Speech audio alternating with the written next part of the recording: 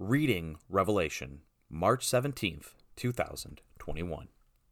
If you're going to study the book of Revelation, let me give you a few pointers. 1. Study with someone who will guide you through, who has put significant time into studying the book as well as the entirety of Scripture. Two kinds of people are bad guides for studying Revelation. 1. People who have placed a disproportionate emphasis on studying Revelation and have a weak grasp of the rest of Scripture. This tends to be a futurist, dispensationalist, fundamentalist problem. 2. People who understand the rest of the Bible pretty well, but who have not put significant time into a careful study of prophecy. This tends to be a non-futurist, covenant theology, liberal problem.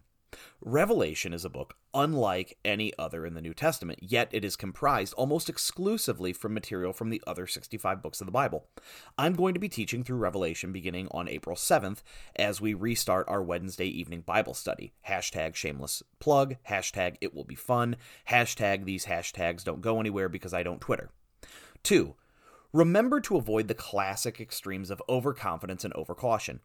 No, we don't know what everything in Revelation means, but that doesn't mean we know nothing.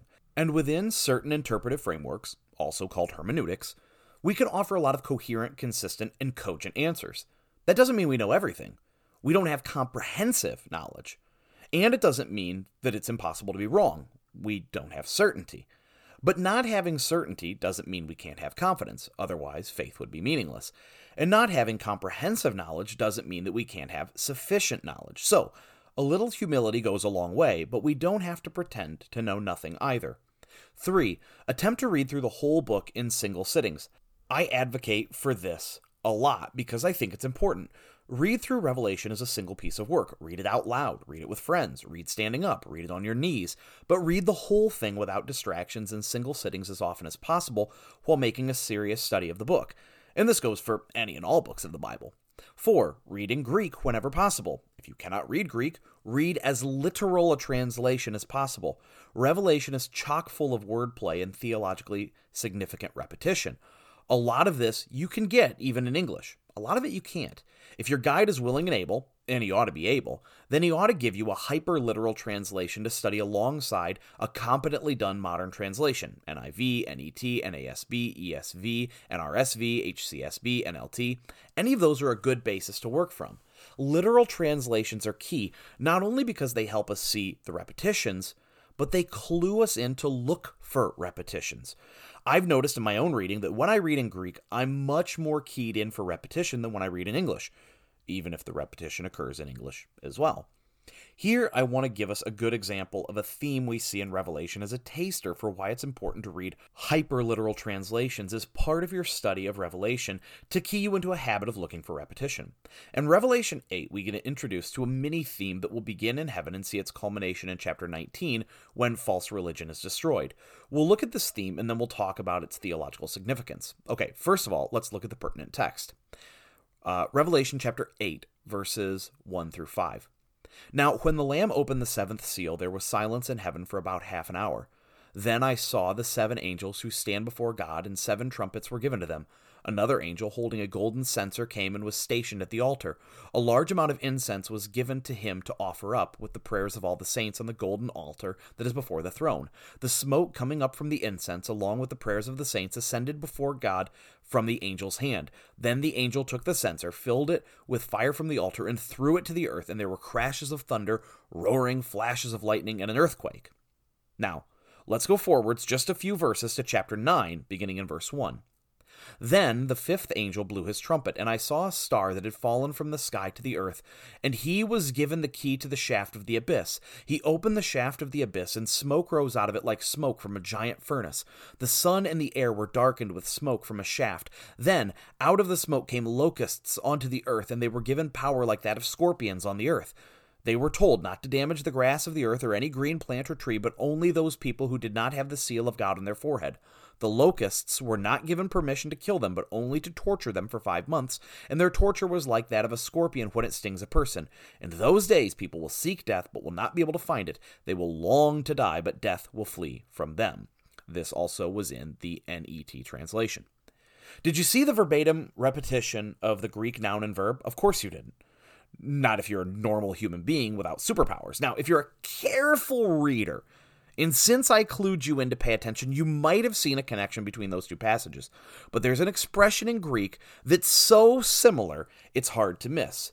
In chapter 8, verse 4, we read, Kai anebe hokapnos ton thumiaton tois prosiuchais ton agion ek cheros tu angelu enopion tu theo. And arises the smoke of the incense of the prayers of the saints in the hand of the angel before God. That's my translation right there. So the key is that first expression, kai anebe hokapnos, and arises the smoke. Now let's look at chapter 9, verse 2.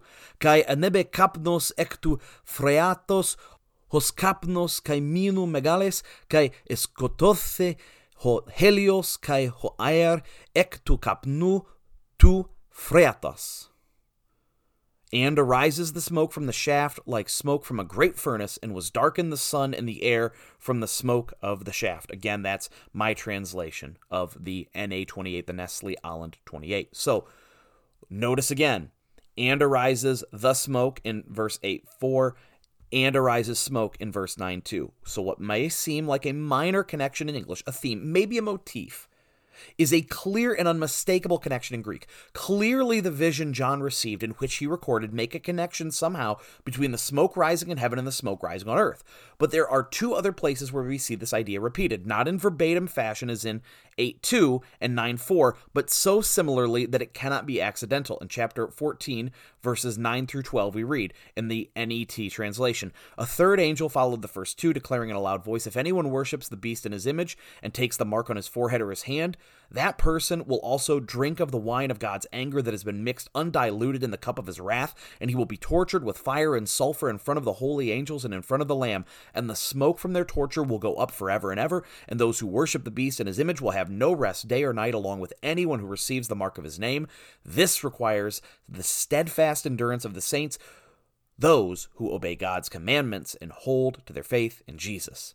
And in chapter 19, we read, and after these things I heard what sounded like the loud voice of a vast throng in heaven saying, Hallelujah! Salvation and glory and power belong to our God, because his judgments are true and just, for he has judged the great prostitute who corrupted the earth with her sexual immorality, and has avenged the blood of his servants poured out by her hands.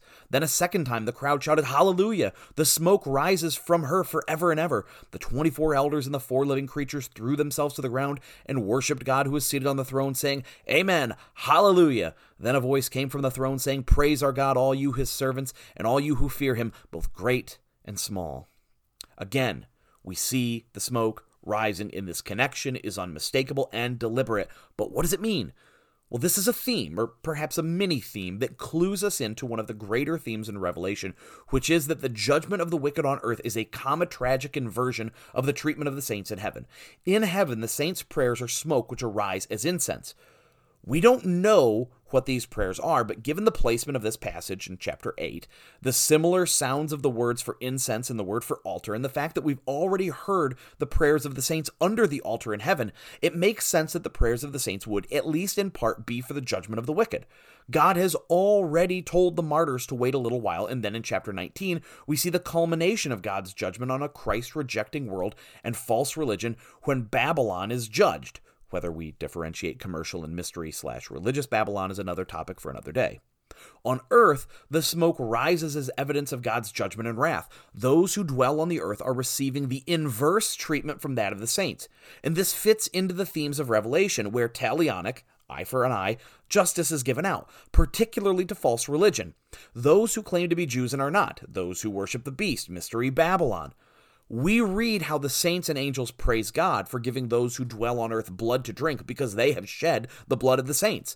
Of course, this is part of a greater biblical theme of role reversals. One of the most beautiful is the Mordecai-Haman relationship. Indeed, Revelation is the complete fulfillment of Mordecai-Haman, or of any of the other biblical stories of suffering, vindication, and judgment. David Saul and Abel Cain would be other great examples. Now, can you see these connections without reading Greek?